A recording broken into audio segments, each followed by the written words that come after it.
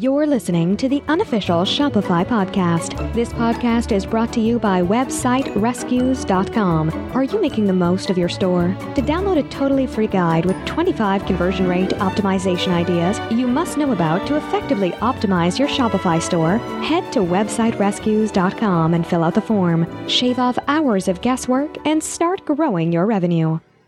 I'm excited. We're back. We're in Season 2 of the unofficial Shopify podcast. Season 1 went great. We started with an audience of 0. Really did very little to promote it, in truth. And after about 25 episodes, found we'd had 16,000 downloads, which is really well beyond what I would have hoped for and hoped as a success. So that's fantastic. It's really been quite powerful. And I realize as producer of the podcast that the seasons are entirely arbitrary. You know, it just felt right to take a break, take a hiatus, and start again fresh. So, I just got back. This is our episode 1 of season 2, and I just got back from the Double Year Freelancing Conference in Norfolk, Virginia, where I was a speaker, and it was really like a business retreat where I left my business for several days, spoke at this event, met incredible smart people, spoke with lots of great folks, and really was able to get like a top-down view of my business. And while I was there, my colleague, cohort friend, Kai Davis was there, and he's joining me now. Mr. Davis. Hey there, folks. Glad to be here. Hey. Kai was there. Kai spoke as well. And we both spoke, and then we did website teardowns, which was cool. It was an hour of improv website boosting and feedback, and probably the most fun I had at the event. Yeah, it was. Yeah, there was a speaker who unfortunately was ill. He couldn't make it. And Kai had the brilliant idea of pitching the conference organizer, Brennan Dunn, on, hey, we've got one day. Let's ask people to send us their websites. And once they've done that, let's, just load them up in front of everybody and constructively go through them. We called them website teardowns, but, it was constructive advice. And oddly, even though essentially we had to ad-lib the whole thing and it was easy and kind of a no-brainer for us, that was what people got the most value out of. Oh, yeah. Multiple points following. That was on, I think, early on day 1 of the conference. And for the rest of the conference, people kept coming up to us and saying, hey, how did you learn how to do this? What's your feedback on my site? What did you mean by XYZ? And it was so awesome to realize that this is an area that people are like, oh, hey, getting authoritative advice on what I can do to improve my website is wanted, is needed. Yeah, I mean, it was that actually, so we did it. It was fun. But the real eye-opener was, a gentleman who came up to us, an attendee. Actually, he came up to you, Kai, and he's like, hey, how'd you learn to do that? What? What do you mean learn to do that? I froze. Yeah, it was a question I wasn't expecting and struggled to answer. Yeah, it's like, is there a book for that? And, good or bad, there isn't a book on it. There's no way to learn to do it. It's just, it's experience. Mm-hmm. Mm-hmm. Yeah, I mean, I've probably built 50 to 60 websites over my life, written 100 to 200 sales pages. And it's just by going through the motions so many times that I'm able to look at a site and say, hey, you know what? These are 6 areas of opportunity. And here's how you could fix them or improve on them. And it's really it's a learnable skill. I'm just not sure how I learned it, aside from doing it a bunch and slowly getting better at it. Yeah, 10,000 hours experience, and then you're good to go. Right. Yeah. Yeah. So then we had talked, and we'll announce it here. We're gonna offer that as a productized service, a thing you could buy from us. You'll get our 2 lovely voices and faces on Skype or Google Hangout with your website for an intimate 30-minute conversation where we tell you how you could do things better and specific actionable advice on how to improve whatever result your website is putting out there for you. Yeah. You know what? And based on, our experience at DIYFConf, it should be an incredible value for people. But I'm going to, at the time of this recording, I haven't put it up. By the time this is published, we'll have it up, and I'll include the link in the show notes. Excellent. So probably all right, Kai, what was the most common issue we saw that was just like universal to every website that we did the teardown on? So we looked at 14 websites in total, and 13 out of the 14 websites failed this one test. And this one test was, is the copy on your homepage or your main marketing page you focused, talking to the reader, or me focused, talking about yourself? And 13 of the websites just committed what I see as the number one error, where they took this brief moment of time they had with the reader to talk about how amazing they were as a business. Let me tell you about me. When really, and I think you pointed this out and I've stolen the phrase since, you want to use your website as a mirror you're holding up to your customer, holding up to the visitor.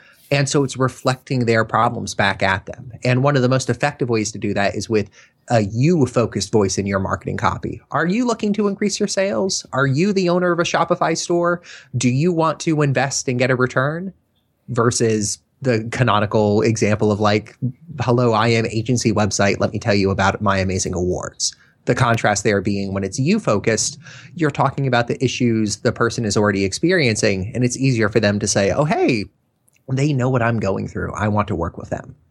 Yeah. It's like, so a traditional example would be like, let's say, let's say you sell exhausts for Ferraris online. This is it's a niche. It's well-defined. It's good. But most people would say, we're the number one seller of Ferrari exhausts. We sell 500 Ferrari exhausts. When in reality, it should just be looking for a new exhaust for your late model Ferrari, ? Mm-hmm. Or is the one thing bothering you about the Ferrari that tailpipe or exhaust rattling around? Connecting to whatever pain they have and letting them self-identify as, oh yeah, that's something I need, or yeah, that's something I'm trying to solve. Yeah, you immediately connect with them, and at the same time, when you write that way, you're actively disqualifying. You're, hitting the nail on the head for your ideal customers while telling everybody else this isn't for you. Mm-hmm. Which it's counterintuitive, but when you do that, you actually sell more. Oh, yeah. And it's so scary to think, oh, I'm writing my website in a way that's going to turn away potential customers. But it's sort of like, are they a potential customer if they don't actually need what you're selling? Or are you just lying to yourself on your metrics? That's a good point. Yeah. You don't want, I can tell you, oh, great, you've got these visitors. But if they're not converting, who cares? They're useless. Hopefully you didn't pay to get those useless visitors there. Oh, exactly. Yeah. I'm fond of saying, coming from a search engine optimization background, I could spend $100 and get you 10,000 visitors tomorrow. But what's the value in that traffic if not one converts to being a lead or being a prospect? Similarly, with copy on your website, the more narrow you make it. If you say, this service is for Shopify store owners who are making $1 million to $2 million a year and looking to achieve X, well, you're disqualifying everybody who doesn't fall into that. But the only people who reach out to you are the ones who say, that is me, that is my business, that is how I want to grow, which is going to result in a higher conversion rate to working on projects together or building cool things together. Absolutely. So what was interesting about this conference is, as speakers, we were told, come up with actionable advice. And what was interesting, and everyone did that. They all had actionable talks. Ourselves included. I'll toot our own horn. But at the same time, there was a thread running through all of them. There was like a more philosophical theme on everything.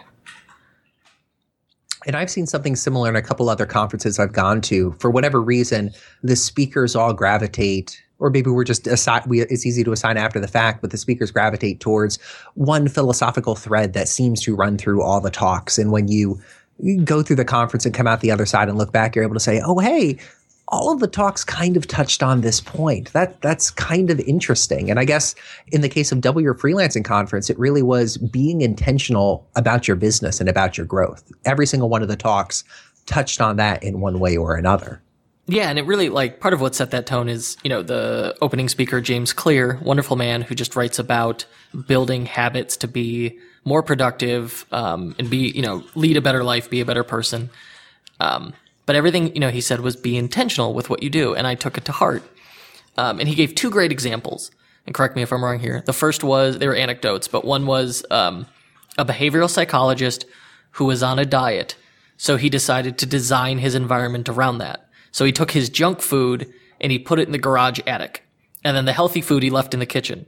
So if he really wanted the junk food, he'd have to go through the effort of getting it out of the garage attic versus the easy option was always the food. So he had designed his environment in a very intentional way.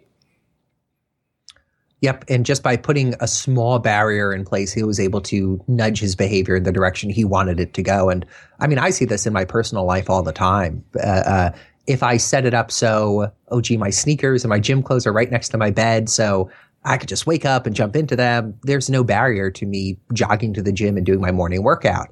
But the more barriers I have in place preventing me from this positive behavior, the shoes are in the closet, the clothing's in the hamper, the easier it is to take the path of least action. But by intentionally designing your environment either to promote a positive behavior or reinforce a positive behavior or discourage a negative habit, you're able to achieve more, distract yourself less. Yeah. Yeah. We'll give a real world example. You're a business owner, which means you no longer have a boss. So that like typical carrot stick mentality is gone. You know, previously, if you didn't do work, you got fired. And if you did do work, you know, you got employee of the month and a gold star on your permanent record. Once you own your own business, that goes away. So it's up to you, you know, to either be disciplined enough to get stuff done, which, you know, we're all varying levels of disciplined. But if there's things we just don't want to do or are easily distracted by, we could design our environment around those. So like I have a bad habit of just opening a tab, hitting, you know, type F, Facebook opens, and I just check it for no reason and then close it. But, you know, it's a weird like ADD habit. So my solution, I installed a Chrome extension called Facebook Newsfeed Eradicator, and I could still look at and use Facebook, but the news feed, you know, that slot machine of interesting info is gone now. So I've stopped doing it. Like I only ran it a week and I've stopped checking Facebook compulsively like I was doing. I've had the exact same habit with Facebook, with Twitter, with Reddit. And I've gone so far as to block the sites in my host file, install different extensions, but everything is easily disableable. I mean, if you wanted to, you could in 3 clicks turn off that Facebook extension. But what I see these behavioral changes doing is giving us the time, even if it's just 3 seconds, to pause and reflect and say, a moment to make a good choice. Is this the thing I want to be doing? Really? Is this how I really want to be spending my time, or is this just the easiest path? Yeah, and it seems obvious, but until I realized it and saw it, I wasn't doing it. So it was really a phenomenal, it's a tiny but really important mindset shift that's going to make you more productive, save you a bunch of time. And even like in my own life, I'm always, I'm bad about taking out the garbage. My job is to take out the trash and the recycling. I'm bad about doing it. And one of my problems with it was it's a pain to get the garbage can lid open and dump the recycling into it, or dump into the recycling bin in our garage. So what I've started doing, I face the bins, I keep the bins open and face them in such a way that I can easily close them without moving them. So I've just identified that pain and just worked around it. And that's a tiny thing, but you can once you made that realization, you can do that in probably most aspects of your life. There's a fabulous author and speaker and podcaster that I'm a huge fan of, Merlin Mann. He has the podcast Back to Work on the 5x5 Network. And he really talks a lot about habit and behavior change, less of a life hacky way, but more of are you focusing on the most important thing? And how do you know if the thing you're focusing on is the most important thing way? And his podcasts and articles have been very valuable to me as I start to try to answer these questions. Is this the right thing to focus on? How do I know if it's the right thing to focus on? And how can I minimize the time I spend on the time-wasting aspects of it? Just like your example of, it's a pain to put out the recycling and the garbage. Well, how can you construct an environment where it's easier and you don't have to fight against it to do it? Yeah, it's perfect. I mean, it's just I know some people listen to this and be like, that's obvious and dumb. But, just don't focus on those little examples. Just start trying to recognize those things, that you could do faster or shouldn't be doing or wasting time. Which leads us to another wonderful anecdote. The second one that really was an eye-opener was a story about, I think it was Warren Buffett.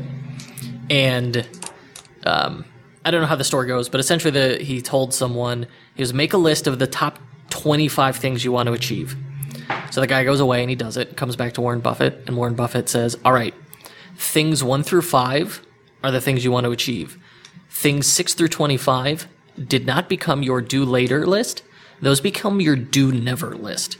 Because what happens is, you have these things that in your life that look like positive, productive things to do, but they're just distractions from your true goals. Like if I can achieve, the top 5 things, 1 through 5, why should I ever even be considering 6 through 25 unless 1 through 5 are done?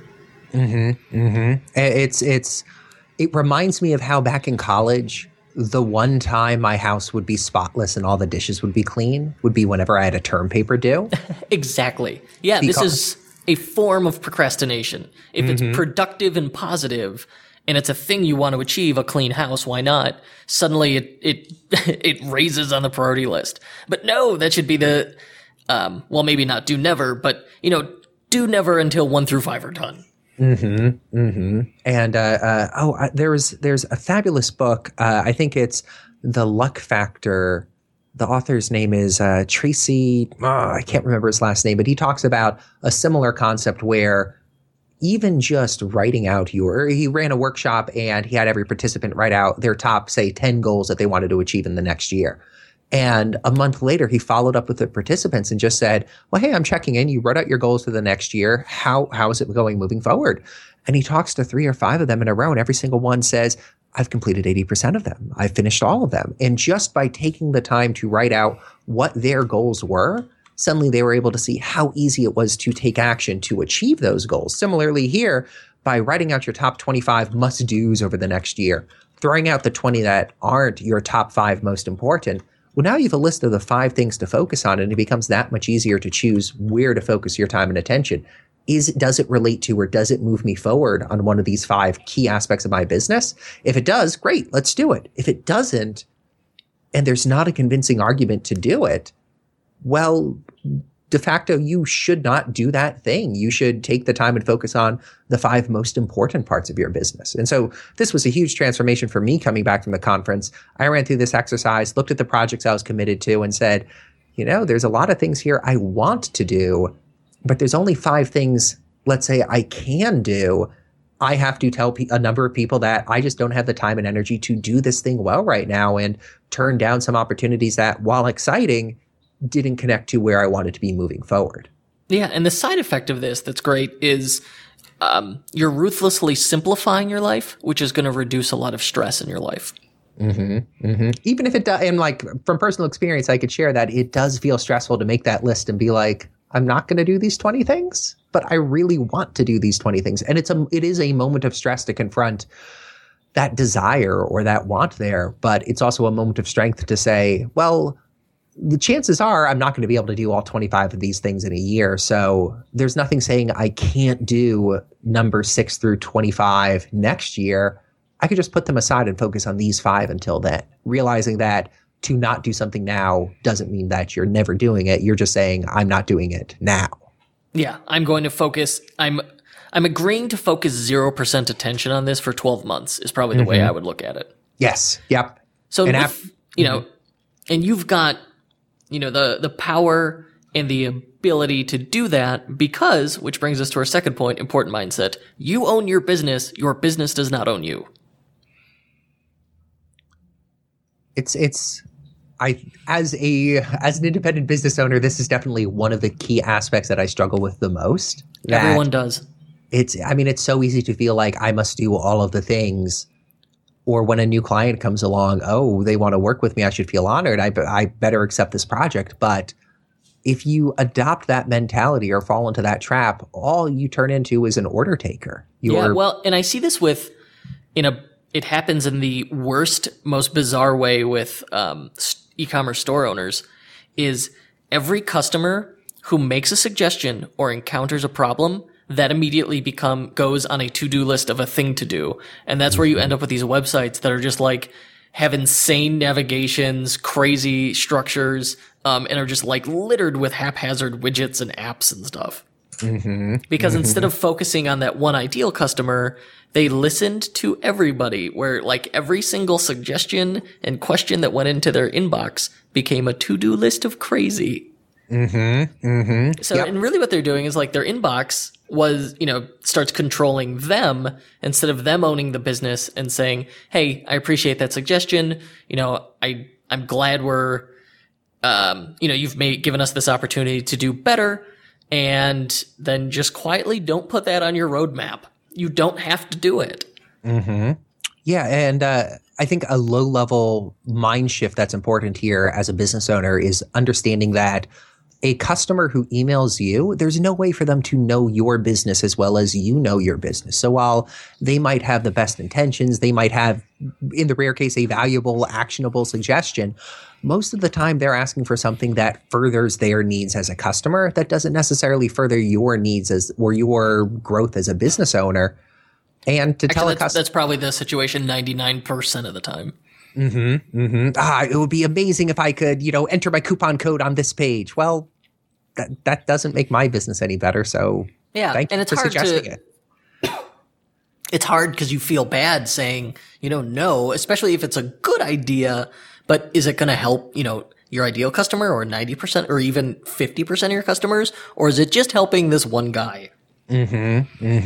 Yeah, I remember my first job out of college. I worked at a company where we were very eager to implement new features based on one person requesting it. And our business became a bloated business where we were trying to do 17 different number one priority things at once. And business started to tank because of it, because we weren't lean and focused on being in control of our business. We no longer owned our business.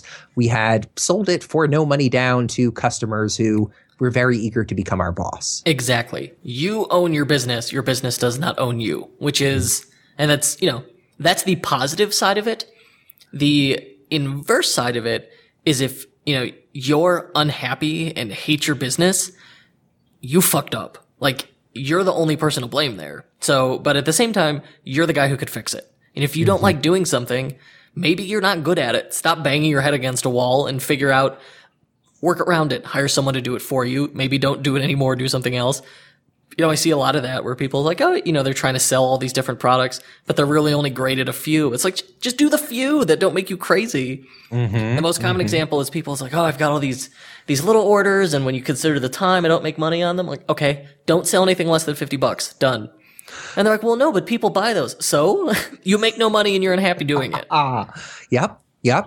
And one step further from that, I mean, in my past, I've shut down 3 profitable businesses because I hit the point where I just didn't enjoy it anymore. And it's okay for that to happen. You could say, I don't want to do this anymore. I'm bored. Guess what? You got one life. You have a limited amount of time, and you have a limited amount of cognitive capacity to keep all these things rattling around in your head. So do the stuff that makes you happy, that you love. 100%. If you, dear listener, or you, future me, keep waking up and you're like, I own my own business and I should love it, but I'm just burnt out on it, change the business. I mean, there's no authority who's going to say, well, sir, you only scored a C on entrepreneurship this year as an adult. We're taking away your entrepreneurship license. You get to do whatever the heck you want. You hate your business, burn the business to the ground, go do something else exciting, start up something new in a different industry, take 6 months off if you could afford it. You, for better or worse, have unlimited power in that sense. And that's the scariest realization I've ever had as an entrepreneur, and something that I'm probably going to spend the next 3 years accepting and implementing. That knowledge that, I could do whatever I want. And that means I could choose to focus ruthlessly on one small thing in my business, or I could choose to kill my business off completely. There's no wrong answer there. It's just what the best choice is for me and my business. I couldn't have said it better. Which, really brings us to, talking about shutting businesses down because they don't make you happy, etc. That brings us to the next point, and that's the philosophical end of your business. What's the end of your business? The problem we get into in any business when you're a business owner is essential, because it's a series of transactions, it inevitably turns into a carousel.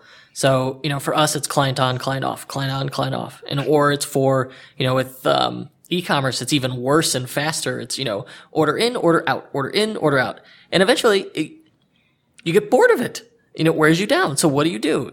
Maybe it's time, shut the business down, sell the business, move on to something else. Or, what I think makes the most sense is iterate, develop a new product line, develop a new channel, a new service, and shut down, either phase out the old stuff, do things that are going to grow the business while making you happy. Just because somebody wants to pay you money to do something does not mean you need to accept their money. Be it a service business you run or a product business you run, you could have customers knocking on your door saying, man, I'd love to pay you $10 for a blue widget. But if you're not in the blue widget business and that's not interesting for you to be in, you don't have to accept their money. Likewise, on the service side, if you decide, well, I'm no longer going to do this type of service, you can stop. And if people keep saying, hey, I want to pay you money to do it, you don't need to accept their money. You could say, I don't do this anymore. Check out these people, or I don't do this anymore. Good luck. You are the only one who gets to determine which direction your business grows in and where to stop growing if you want to stop growing, or when to switch over and grow something else. Yeah, and there's another topic that came up is a lot of people view the philosophical end of their business is, well, I have to keep growing it. And they define growth by the number of employees I've hired. I think that's insane. Like, if you want to be a manager, if you want to hire people, and if it makes sense to do it, go for it. But if you don't want to, that's not growth. You don't have to. And at the same time, you don't always have to be on an upward trajectory. If your business has, reached a point where you're making enough money, you're happy doing it, it's easy, and you like the carousel, just stop. Just keep doing that. I think that's the definition of winning when it comes to business. Like, I'm paying for everything. I'm making a good salary. I love what I do. I don't feel a need to grow. Yeah, congrats. You won. Just ride that out. But yeah, that's, I think, what we should be aspiring towards as business owners, instead of this constant fervor, be it startup focused or be it external focus or another factor focused of, I need to grow to be successful. Well, a successful business might be, you know what, I'm making six figures and I'm happy and I work a 30-hour week and get to take Fridays off. Yeah, that sounds good to me. Yeah, I think a lot of it is people get wrapped up, in like startup culture, in IPOs, where those metrics are important. They're not important for you. They don't, unless you have VCs, you don't, if you're bootstrapped, you don't have to worry about that stuff. Do whatever you want. That said, I think it's important to have one key metric you do focus on in your business, just to know if you are improving in the right direction. And that might be like hours less than 40 I've worked this week, just so you're optimizing to how can I get all my stuff done in 20 hours this week instead of 40? It might be how many new subscribers did I add this month? Or it might be what were my monthly sales this month? For me, it's effective hourly rate. I can work less for the same amount, and then my effective hourly rate goes up. Or, I could sell more and work the same amount, and my effective hourly rate goes up. In e-commerce, it could be, I'd probably focus on average order value as your metric. Because you don't, picking and packing orders is the pain in the ass part. So if you can get a higher average order, that's great. Or, just increase margins on products. Those would be all really great metrics where you're going to feel good about growing the business and not tearing your hair out. 100%. But that's a very solid point about pick one great KPI. And for folks that don't know, KPI is a key performance indicator. My mistake. But yeah, it's when I look back at my business over the last few years, I've always been focused on 4 to 6 different metrics, and some might be improving one month, some might be going down one month, and it's hard to know, well, if these 4 went up, but these 2 went down, did I win? Did I lose? What exactly is going on? In that spirit of being intentional and being simple, just picking the one thing that's the most important metric, or the metric that you want to optimize for to have a happier life or a more successful business, that can be a big mind shift. And suddenly you're saying, okay, the one thing I care about is average order value. As I plan out my next year of growing my store, well, great, here's 12 projects I could do. which one of these relate to increasing average order value? Oh, half of them do. Great. Let's throw away the other 6. We're not focusing on them until next year. It lets you know what to choose to focus on, where to focus your attention. Solid points, one and all. Yeah, I mean, that's all I wanted to cover. I mean, I met just meeting tons of great people, connecting with people. I mean, it was a phenomenal experience.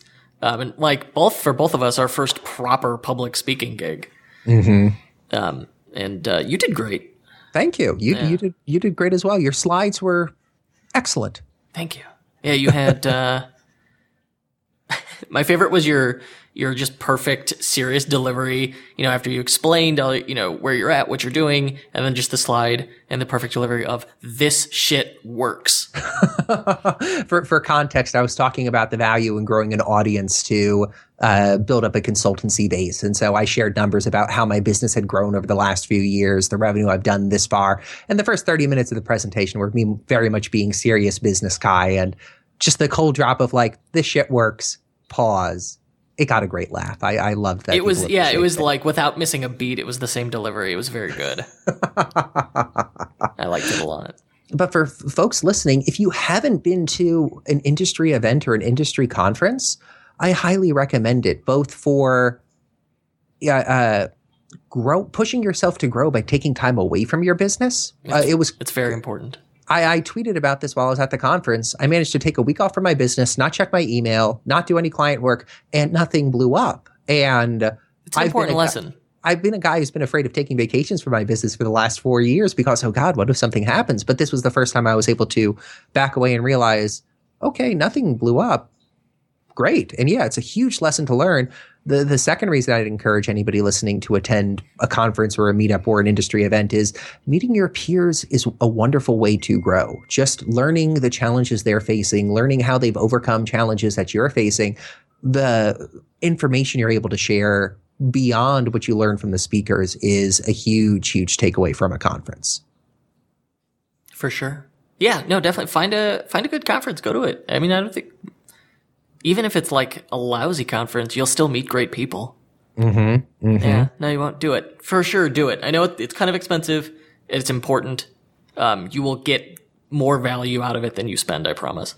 And I think that's a good point to bring up, that investment mindset that everyone at this conference seemed to have, where, I mean, when you add up like the flight, the cost of the ticket, the cost of the hotel, the cost of food, people were spending somewhere between $1,000 and $2,000 for this couple day event. But by having that investment mindset and saying like, yeah, I'm spending, let's say $3,000 on this, but what exactly would need to come out of it for me to break even or make money? If I land one client with these strategies, if I raise my rate 25%, the wins you could experience from it greatly dwarf the initial cost. So if you own an e-commerce store and you're like, what's the value in going to an event? Well, what if you got advice that raised your average order value by $50 or increased your conversion rate by 0.5%? What would that look like to your business?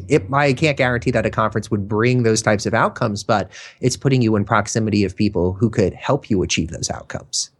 Yeah, oh, absolutely. The hallway track, the people you meet between talks, I think is where the real value in these things lies. Yeah, one cool thing that this conference did was to set up a Slack channel, a chat channel for all the attendees in the week before the conference. So it was just a great way for people to meet each other and avoid those conference heebie-jeebies of like, who are you? What do you do? When the event started, we had 80 of the 100 people attending had a decent idea of like, oh, you do this and you work on this project. And it made it easier for people to jump in and start socializing. I hadn't thought of that, but you're right. Also, we just love Slack. It's a wonderful tool. They should sponsor this podcast. I will send them that link ASAP. Yeah, I mean, that's everything I wanted to cover. I think that's a great wrap up of, what we learned there. I just saved you a $500 conference ticket. You're welcome. Season 1 is already starting out saving you $500, folks. Come on. Each episode is just going to save you more money. Plus all that advice in there. That's thousands more you'll earn this year. But yeah, the key takeaway I'd say for people listening to this is that idea of making a list of your 25 business priorities just to see like where your attention wants to be focused, and then figuring out what the top 5 are and throwing away the rest. That gives you a laser focus for 2016 in your business. And it's never too early to start. Each year I do an annual write-up where I'm like, well, what are my goals for the coming year? I start that in November. So I'm spending all of November and December thinking about what I want my next year to look like. You could easily spend the next 3 months saying, well, what are the top 25? And what are the top 5 of those 25? And spending like an hour a month or 2 hours a month thinking about that over the next 3 months can give you a huge leg up as you hit 2016. Because if you start with that and you're excited about it, for me anyway, it ended up turning into a roadmap of like, this is what I'm going to be working on the next 6 months. Mm-hmm. Mm-hmm. And honestly, I haven't been this excited about business since I don't know when. Like I literally have lost sleep over just thinking about the possibilities of what I can do now. That's a wonderful problem to have. It is a good problem to have. But yeah, and I think that exercise gets you out of business blues or business humdrum. When you have 10,000 number one priorities, well, you're not really going to accomplish everything. Not everything can be a number one priority. And when you know what your top 5 are, now it's easier to execute. Now it's easier to see how opportunities come up and are in front of you. It's weeding the metaphorical garden. Yes, exactly. All right. I think that about wraps it up. Mr. Kai Davis, where could people go to find out more about you? If people want to find out more about me, they could visit my website, doubleyouraudience.com, or they could follow me on Twitter at Kai S. Davis. Excellent. And I heard that you are pre-selling a product. I am. I should tell people about that. Please plug it. Please. I am launching a workbook called The Traffic Manual. It's focused on helping product creators, e-commerce store owners, or consultants increase the amount of traffic they're receiving by promoting their product to an audience of best buyers. So I've been consulting on helping e-commerce store owners and software as a service consultancy owners and agency owners get more traffic and more leads for the last 2 years. So I'm boiling down the strategies, the tactics, and the systems I use to help you get more traffic into an easy to follow workbook. And it's on pre-sale right now for 50% off. And if it interests you, you could read more about it at doubleyouraudience.com/traffic-manual. And if I don't remember to put that in the show notes, go ahead and kick me. I will sob deep and long. I'll probably forget. Just tell me and I'll put it back in the show notes. Will do. Cool. All right. Thank you, Mr. Kai Davis. Hey, thank you so much for having me on, and I hope the audience enjoyed this little rap about DYF Conf. Yeah, and if you did, shoot us an email, let us know. We'd love to hear it. Mm-hmm.